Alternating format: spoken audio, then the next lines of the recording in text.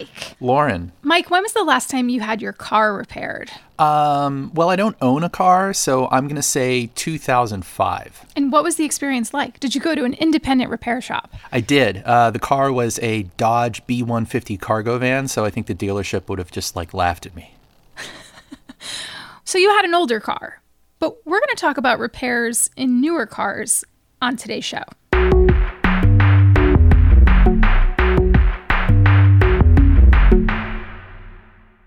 Hey everyone, welcome to Gadget Lab. I'm Lauren Good. I'm a senior writer at Wired, and I'm joined remotely by my co-host, Wired senior editor Michael Calore. Hey, Mike. Hello. And we're also joined by Wired senior associate editor Julian Chikatu, who's dialing in from New York. Hey, Julian. Hello. All right, thanks for joining me today. Today, we're talking about the right to repair. So right to repair is something that can be pretty personal to people because a lot of us have stories about trying to get our electronics or appliances fixed. And later in the show, we're going to talk about our own repairability gripes and experiences. But first, we're going to go to Massachusetts, virtually, because there's a ballot measure there that could have far-reaching consequences. So I'm going to give a quick synopsis of what's going on, and then I'll ask Mike and Julian for their takes. Back in 2012, Massachusetts passed a law that would give car owners and independent repair shops access to mechanical information from your car's onboard diagnostics port. You used to have to go to a dealership for a lot of repairs, and now anyone could plug a dongle into the OBD port and diagnose the problems with your car. Now, this was seen as a big win for the little guy, consumers, and indie repair shops, and it was a landmark law, the first of its kind in the United States. But a lot has changed technologically since then. Cars have basically become computers on wheels.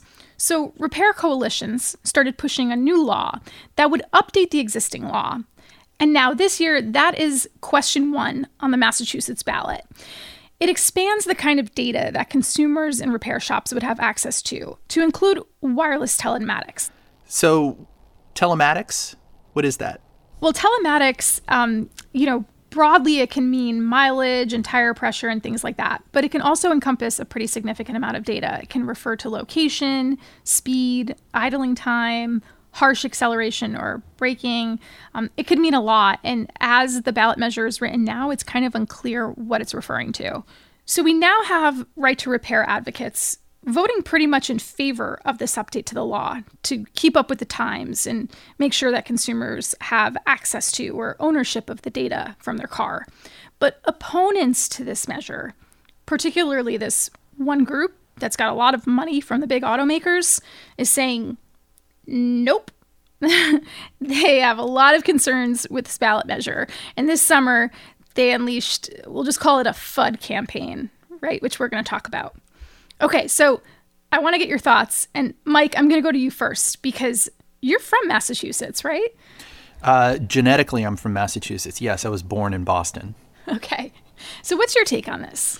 Well, I think it is kind of interesting that the major opponents here, Ford, GM, and Toyota, they have been citing safety issues as the reason why third parties should not be able to access the data in their car, in a customer's car. So like if you took it to an independent repair shop, they wouldn't be able to access this data. You would have to go to the dealership to access this data. And they're citing these, weird safety and security issues. Like they're saying that this could cause increases in cyber stalking or in cyber attacks. Like you can, roll up next to somebody on the freeway and then turn their car off wirelessly using a hacking method. And yes, you can do that, but the actual chance of that happening is really, really slim. Same thing with cyber stalking. Like they say that, if a third party can wirelessly access your car's data, they can find out where you live. They can find out where you work. They can see your GPS and they can, follow you around and follow to your home. Some people have a code to open the gate to their house or a code to open their garage door stored in their car so they don't have to carry a separate clicker for it. And, the as the argument goes, the hacker would be able to access that and then they'd be able to break into your home.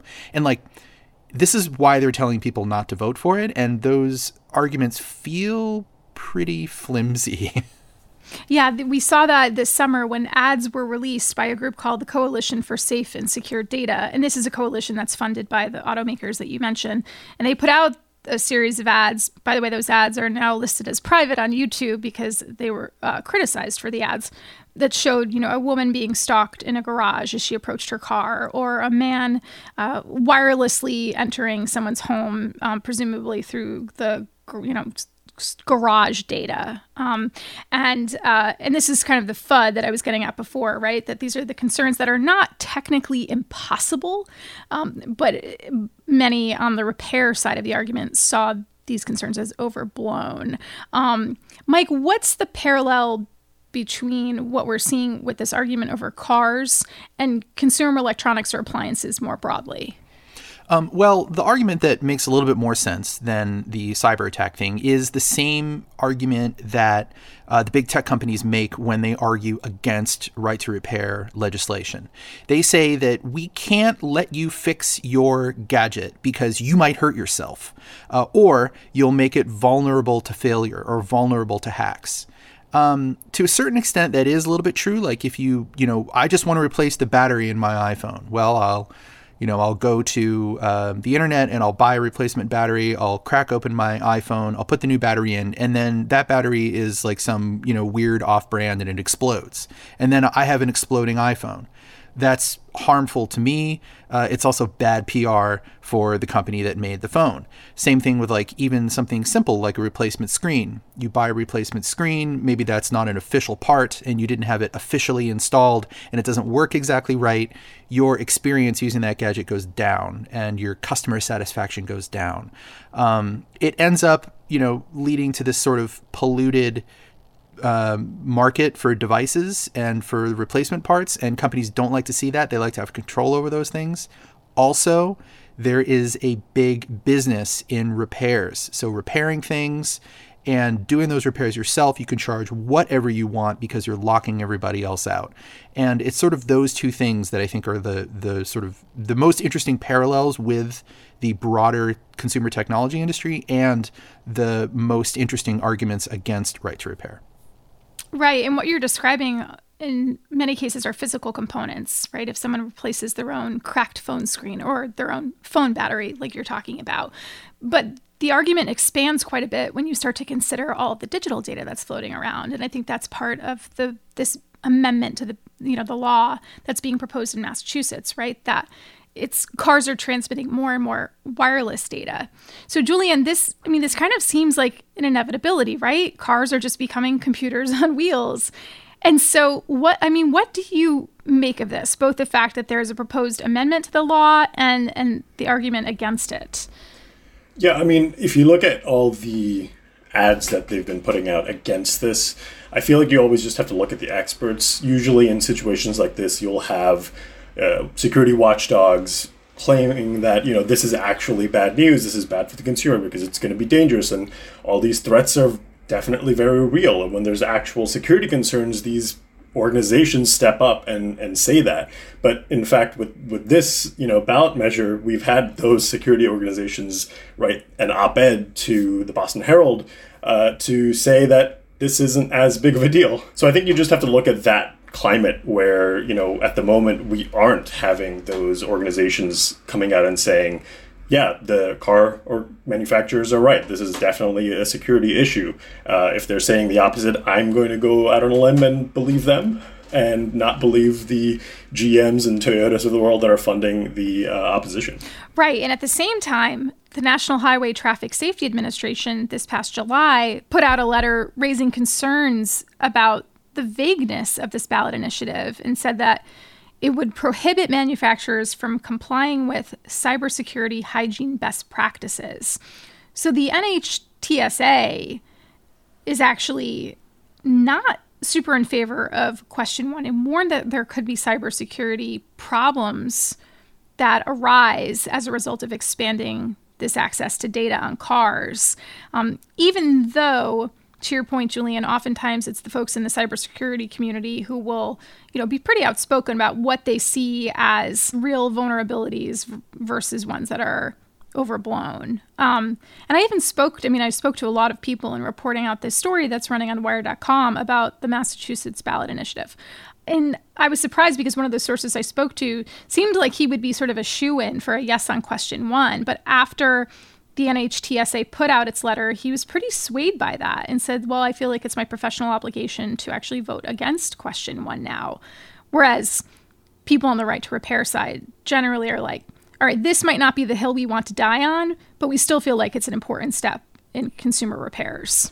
Yeah, I think a lot of the pushback I did see from the few organizations that were not so enthused by this ballot measure is that the timeline is just super, super short. I think the ballot measure is saying that you have to have this compliance by 2022, and that's for the car models of 2022. So that is, already in production. Car manufacturers are already producing those vehicles. So whether they can safely produce this open standard where they can share this data to independent and other third parties in a secure way, that doesn't seem that plausible, especially without rushing the process and potentially introducing other flaws.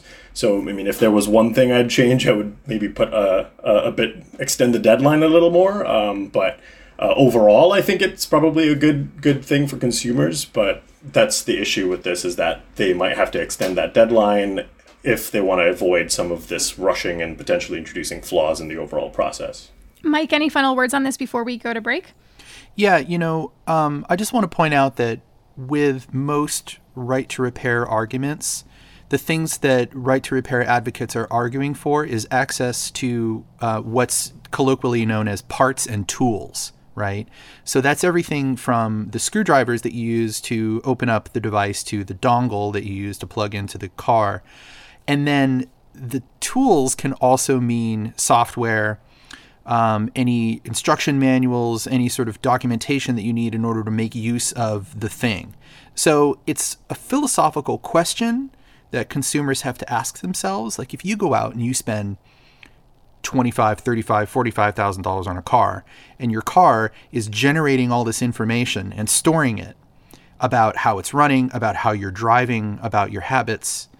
So should you be able to access that information? Should you be able to look at it to see how you're driving, how your car's operating, what those habits are? Should you be able to hand it to somebody who you trust, like your local technician, to do those things?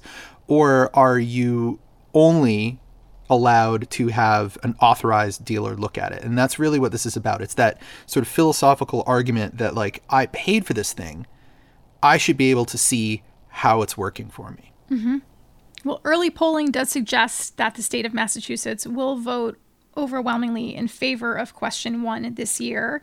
The state voted 87% in favor of the first right to repair law that passed in 2012 and went into effect in 2013. So it is likely, I think, at this point that this will pass. And as Julian mentioned earlier, lots of local papers have come out in support of question 1 in Massachusetts. But I think what people are going to be looking to see is whether or not this sets a new standard for how other states might handle right to repair legislation. Right now, this is the only law of its kind in the United States, but around 20 states have considered right to repair legislation in recent years. It hasn't been a super high priority with everything else that's been going on in our world, but we may see more conversations about this in the future, and a lot of people will probably be referencing the Massachusetts law. And we'll be keeping an eye on that for Wired. All right, we're going to take a quick break, and when we come back, we're going to talk about our own repair dramas.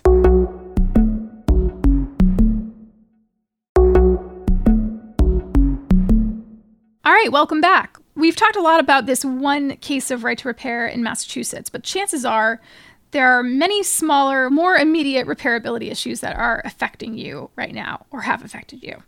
I have a story about Apple Watch, but I want to go to you guys first. Julian, tell me your repair stories. Let's call this tech support. I have been fortunate that I haven't had any super traumatic incidents, but this week I thought I had to repair my coffee machine, but turns out I just bought a bad batch of coffee beans. Thankfully, I did not have to repair it at all. So you were holding it wrong, is what you're saying. Basically, yeah. But I've had, I've sent cameras and laptops directly back to a manufacturer, got them repaired with no issues. The only problems that I seem to face are related to cost, which is the price of repairing some of the phones that I've tested, where I've once was drinking coffee. Everything seems to revolve around coffee, but I once was drinking coffee in a mug, and I dropped the mug while I was holding the Samsung Galaxy Note 10. It was a review unit, and I caught the mug before it fell, but the handle tipped right and tapped the camera module on the glass. So the glass on the camera module shattered, but the rest of the phone was fine. So I took it into a shop, and they said that because of the way the phone was designed, they couldn't just replace the glass on the camera module. They had to replace the glass on the entire back of the phone, which is $250. And to me, that was just like, are you kidding me? Like, it's just. Wait, was this like an authorized Samsung repair shop, or was it a random shop? It was Ubreak iFix, which is like, it is authorized by Samsung, but it is an independent repair company. Okay. But I just thought that because so many of the price issues stem from the way these phones are designed. Like if you look at iFixit's score of repairable phones, most of the modern new phones like Samsung's Galaxy Note 20 Ultra is one of the lowest scores for repairability. The Surface Duo, for example, is another scored a 2 out of 10. So, a lot of these newer phones are just not that repairable. And you look at some of their top scores, and those are all phones from several years ago, especially ones where you could just easily swap out a battery, because at the end of the day, that's one of the biggest issues that people have, that it's harder to replace batteries on a phone. That's gotten a little better lately, but I still think that repairing a phone is something that I think everyone should be able to do very easily, and it really starts with manufacturers being able to create and produce phones that are in fact repairable and repairable friendly. Have you taken any steps in your tech life to buy things or assemble things that are inherently more repairable? I would say my situation is unique because I test so many random gadgets that the need for me to buy additional tech in my life feels a little unnecessary to me. But, for example, I did replace the belt on this Bissell vacuum cleaner that I bought, which I feel like was it made me feel like an adult. Let's just say that. But it's mostly because Bissell sells that available part. So I'm not sure how many of these other devices that I do buy have those parts available, but it is definitely something I am considering when I buy feature parts. For example, this robot vacuum that I bought has several additional parts that you can buy from the manufacturer. So if I ever want to replace it, and it definitely seems like I have to replace it very soon, I can just go ahead and get those repairable parts to swap in instead. Mike, what about you? What's your personal experience with your gadgets and repairability? Well, whenever I think about right to repair, I think about my musical instruments. I've been playing guitar and bass, my whole adult life, and I have all these instruments and I have all these old amplifiers. I've got some from the 1960s and 1970s. Those all are going to need maintenance like once every couple of years, right? You got to pull the tubes out, spray them with contact cleaner. You got to repair the speakers. You got to, even like replacing the strings. Could you imagine like every time you want to replace your guitar strings, you have to take it to like an authorized Fender dealership to have your strings replaced? No, you just buy the strings and you do it yourself, right? It's a big part of the culture of like, playing music is you work on your stuff and you modify it, and everybody has like a guy. I know it's a gendered term, but that's what we say. Like, I need my amp fixed. Do you have a guy? Yeah, I got a guy. So like everybody has this personal relationship with their gear and this personal relationship with the person that we outsource our repairs to when we have to. And I look at it that way, as like that sort of cultural aspect of it is a very special part of it. So, I grew up replacing PCI cards in my computers and putting RAM into boards and, like making my own cables for my computers and stuff. And then, you look at like 15 years ago or so, with the Ultrabook revolution, computers started showing up sealed and glued together, just like a phone, like Julian was saying. And if you need this thing fixed, you can't fix it yourself. To me, that just still feels weird. And like Julian, you still build your own computers, right? Yeah. And that's, I think, something that I maybe, a reason as to why I don't encounter so much repairability issues. Like, I don't have a MacBook I need to repair because I built my PC. And, if I have an issue with it, I can, I have a mechanical keyboard that I can swap out the keys and the switches if I want. I have a PC that I built that I can, if any one part starts to fail, I can just take it out and swap it out with something else, or find a way to fix it or send it back to the manufacturer. So I think that's something that you kind of lose out with these enclosed devices, and that's just, I don't see that changing anytime soon, because it's just the way that the companies want to build these things. Yeah, and I think, like 20 years ago, that was a big part of like using a computer, is you had to like know computers, right? You had to know how to do those things, and you knew where the RAM was because you had to replace it more often.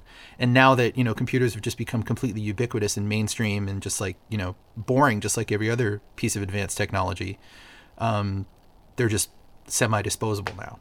Yep, I remember the first time I put RAM into one of my old MacBooks, and now I'm pretty sure you can't do that.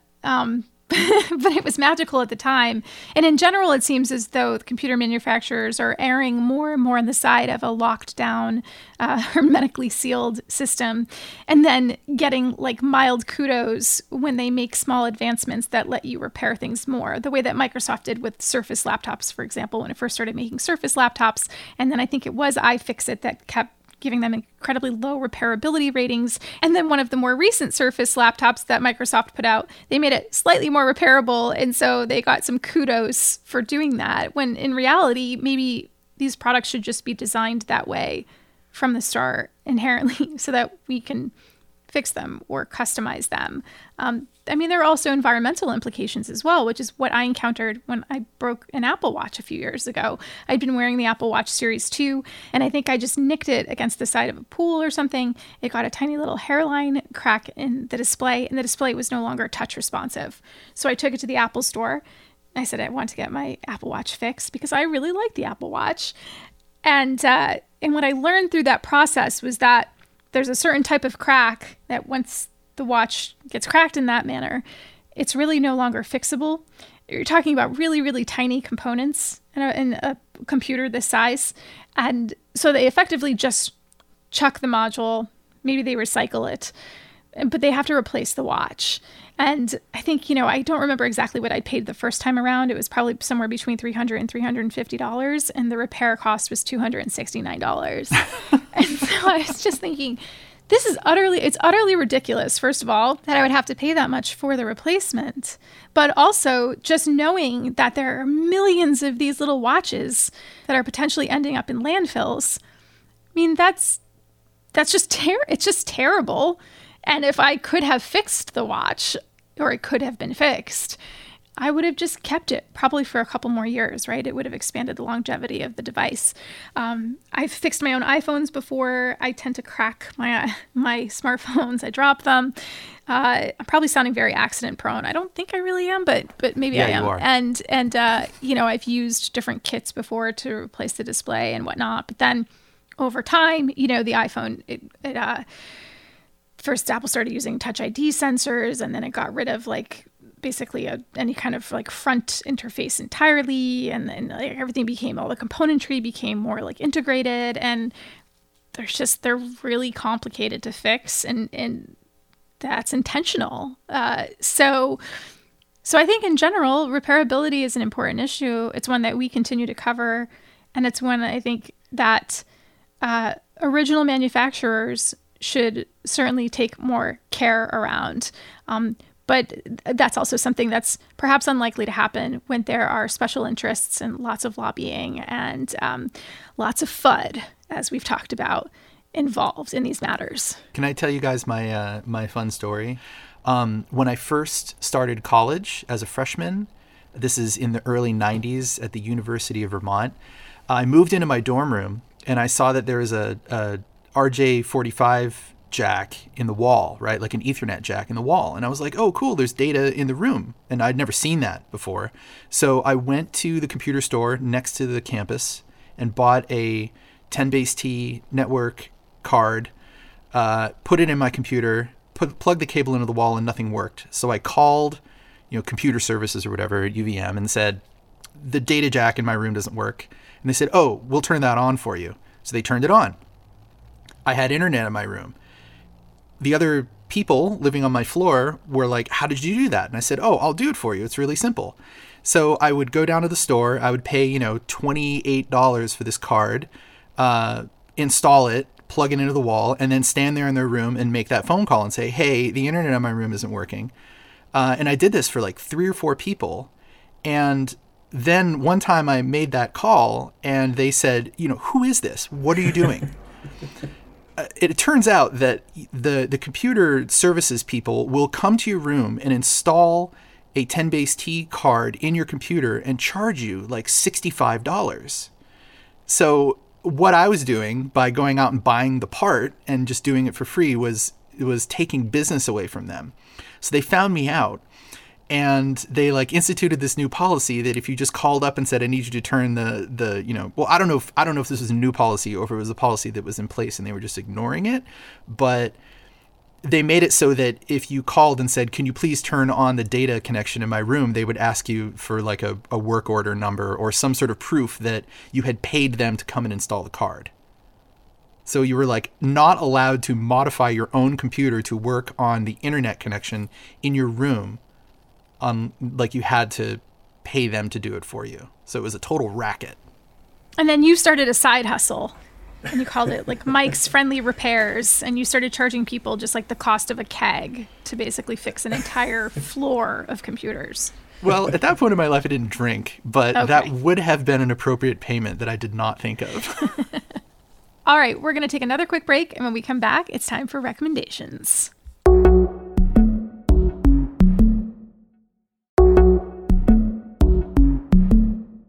All right, it's time for recommendations, and I'm not sure that anything is going to top last week's recommendation from Gilad Edelman. He simply said to make a batch of lemon wedges and keep them in your fridge, and that was quite literally his recommendation. But I think we're going to have some good ones regardless this week. So, Julian, let's go to you first. What is your recommendation for our listeners? I have a recipe for hot chocolate, and because it's the season, so the weather's getting cold. You need a nice warm drink, and my go-to has been using raw cacao powder. You put 2 tablespoons in 2 cups of milk. If you want to, drink 2 cups of milk, go for it, but I usually split it with my partner. And then you add a, tablespoon of honey and a half teaspoon of vanilla extract, a dash of salt, and then some cayenne pepper if you want, but I like the added heat. My partner does not, so that's a little if you want that. And then just put it on the stove and warm it up, and that's it. Give it a nice whirl, mix it all up, and you have a really nice glass of hot chocolate. And I have to say that I did not come up with that myself at all. That is a recipe I found on the internet. It's from Scratch Fast, a recipe site on the internet. So credit to them, and I hope you guys make that because it's very delicious. Cayenne pepper in hot cocoa. Wow. Oh, yeah. Just a dash. That's pretty cool. This might actually top Gilad's recommendation. Mike, have you tried this before? I mean, not that particular recipe, but do you mean putting chili in hot chocolate? Yeah. Oh, yeah. It's the best. It's essential. Wow. Just don't overdo it like my first try, and it was a very spicy drink. Maybe that's why your partner didn't love it? Basically. Nice. Julian, thank you so much for that recommendation. No problem. Mike, what's yours? Mine is actually, it goes quite well with what Julian just recommended. So thank you, Julian, for teeing this up for me. I'm going to recommend Pan de Muerto, the bread of the dead. If you live in a part of the world that has a robust and active population of Mexicans or Mexican Americans, you might know about the holiday, the Day of the Dead. It takes place on November 1st and November 2nd every year, just after Halloween. Dia de los Muertos, as we say in the United States, with the appropriate American accent. It is a holiday for remembering the people in your family who have passed on. So, your elders or brothers and sisters who have died. And it's, a way of celebrating their life and celebrating their memory. And the way to do this is to have a little altar in your home, to make delicious drinks, maybe like some spicy hot chocolate, and to eat Pan de Muerto, the bread of the dead. This is a sweet bread. It usually is coated with sugar, and it has like anise and orange flavoring in it, and you can buy it at any Mexican grocery pretty much from the beginning of October until this weekend, but it's everywhere right now. If you have a Mexican grocery, you can probably find it, or you can make it yourself. It's very easy to make. It's a yeasty bread, so you have to let it rise, and the seasonings are all things that you can just buy off the shelf in any grocery. It doesn't have to be like a Mexican grocery. So I would recommend either buying or making some pan de muerto and heating it up and eating it and thinking about your loved ones and drinking some hot chocolate. I regret that I don't have a food to recommend or a drink, but maybe you can drink hot chocolate and eat pan de muerto while you're watching Ted Lasso. Oh, nice. That is my recommendation this week. Some of you might remember that a few weeks ago, I recommended Apple TV Plus, the company's new subscription streaming service. One of the shows on there I finally got around to watching in totality, Ted Lasso. It's a delightful program about an American football coach who gets the job managing a British soccer team. And hilarity ensues, but also the main character is delightfully optimistic. It's laugh out loud funny. I really enjoyed it. I would say Ted Lasso for president, except that I already voted for president, already sent my ballot in and very clear on who I'm voting for. So my recommendation is Ted Lasso. And my next recommendation is, in fact, for you to vote because it's an incredibly important election. All right, that's our show. Thanks to Julian for joining us. And thanks, Mike, for your insights as well. Thank you for having me. And thank you for having me. Yes. And thanks to everybody for listening. If you have feedback, you can find all of us on Twitter. Just check the show notes and we'll include links to those recipes and show as well. This podcast is produced by Boone Ashworth. Happy Halloween, everybody. Goodbye for now. And don't forget to vote.